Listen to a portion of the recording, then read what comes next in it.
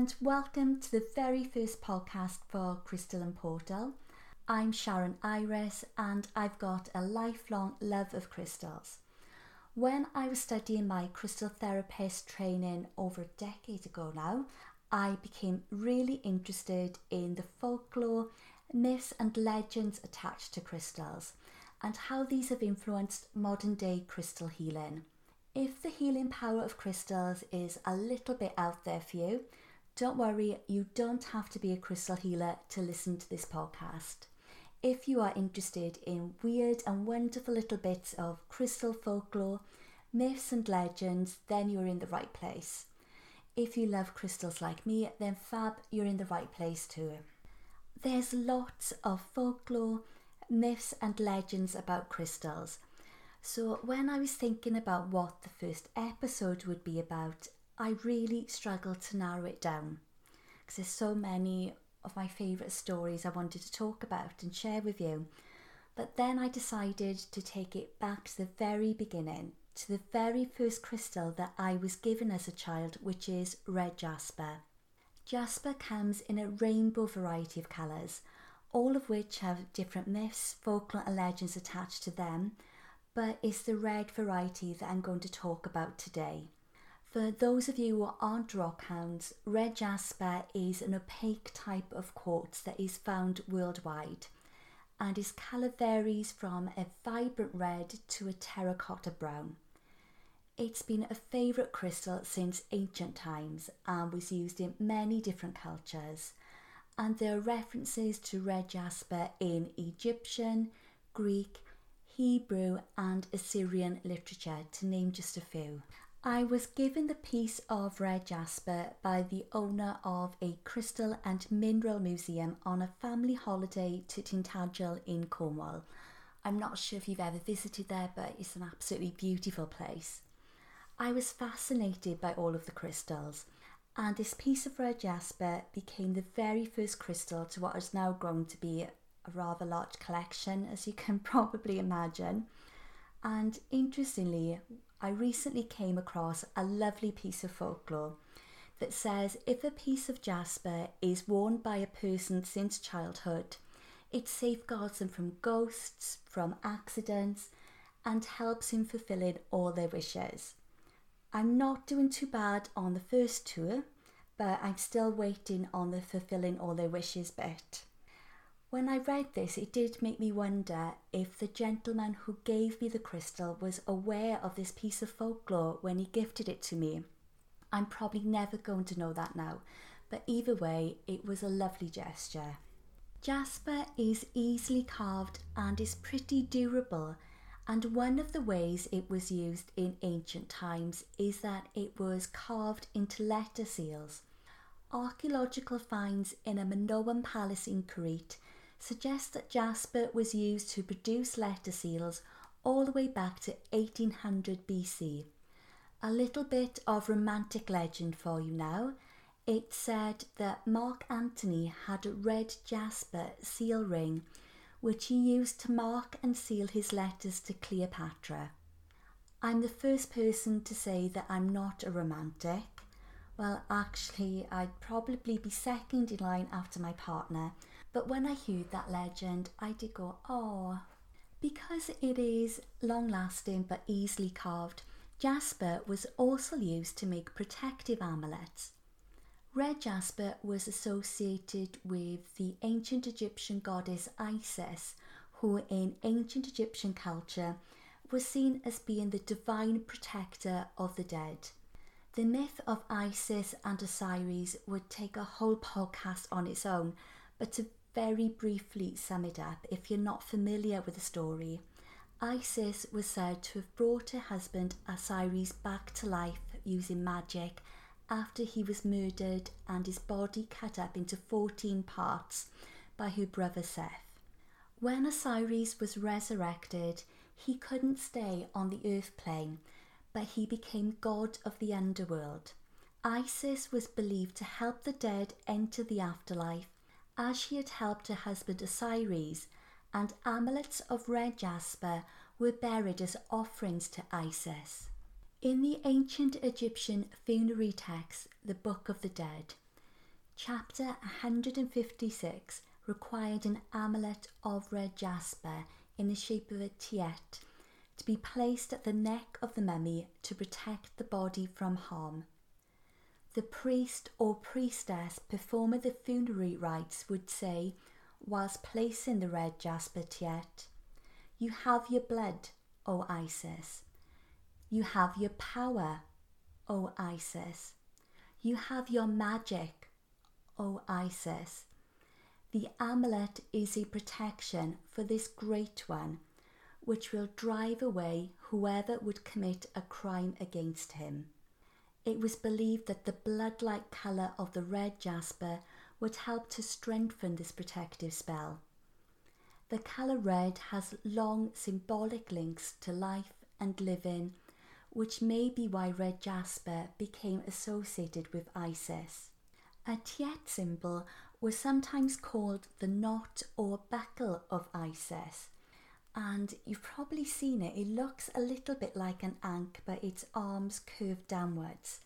It was an important fertility symbol, and it may originally have been a bandage used to absorb menstrual blood.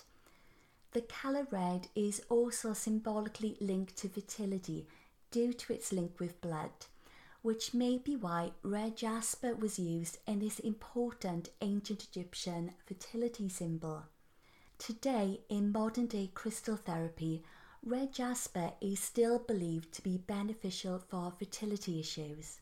Just to go back a little bit to the association with red jasper and the ancient Egyptian afterlife, red jasper was also carved into the shape of a miniature heart amulet and interred with the deceased and placed with a heart scarab.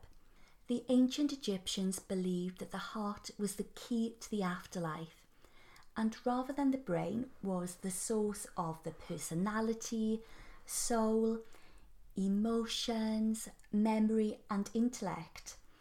The red jasper heart amulet was believed to protect the heart from harm until it was examined by Anubis and other deities in the weighing of the heart ceremony.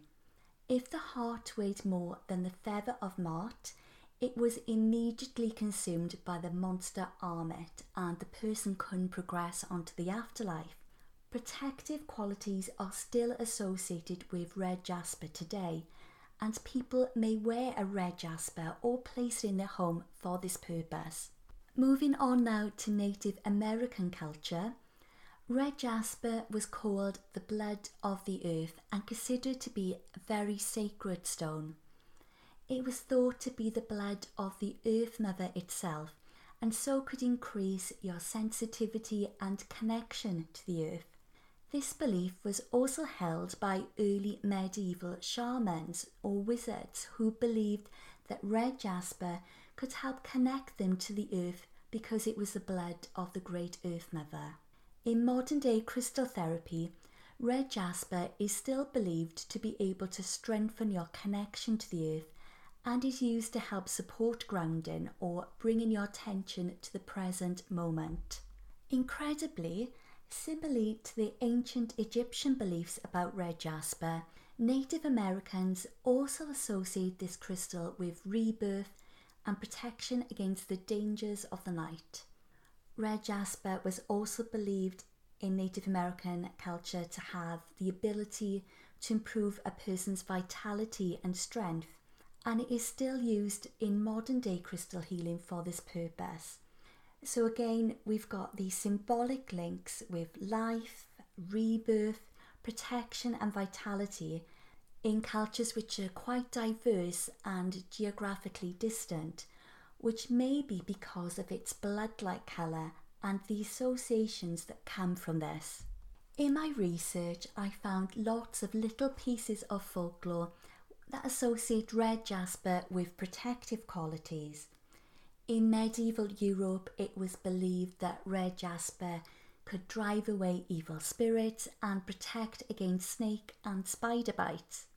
In ancient Egypt, amulets of red jasper were worn in the shape of snake's head as a protection against their bite, whilst in Europe, red jasper was carved with images of lions and archers in the belief that this would give protection against poison and would somehow help to cure fevers.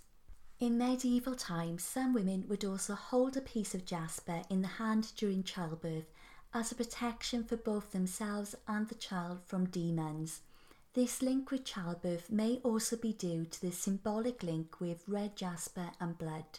Interestingly, red jasper is sometimes used in worry beads because it is believed to bring calm, which is definitely beneficial when you're going through labour. I suppose it beats squeezing your partner's hand until it's numb. The colour red is also associated with danger, and we perceive red objects to be closer than they actually are. Our eyes actually adapt in order to perform this visual trick, which is why warning signs are often red to make us pay attention to them.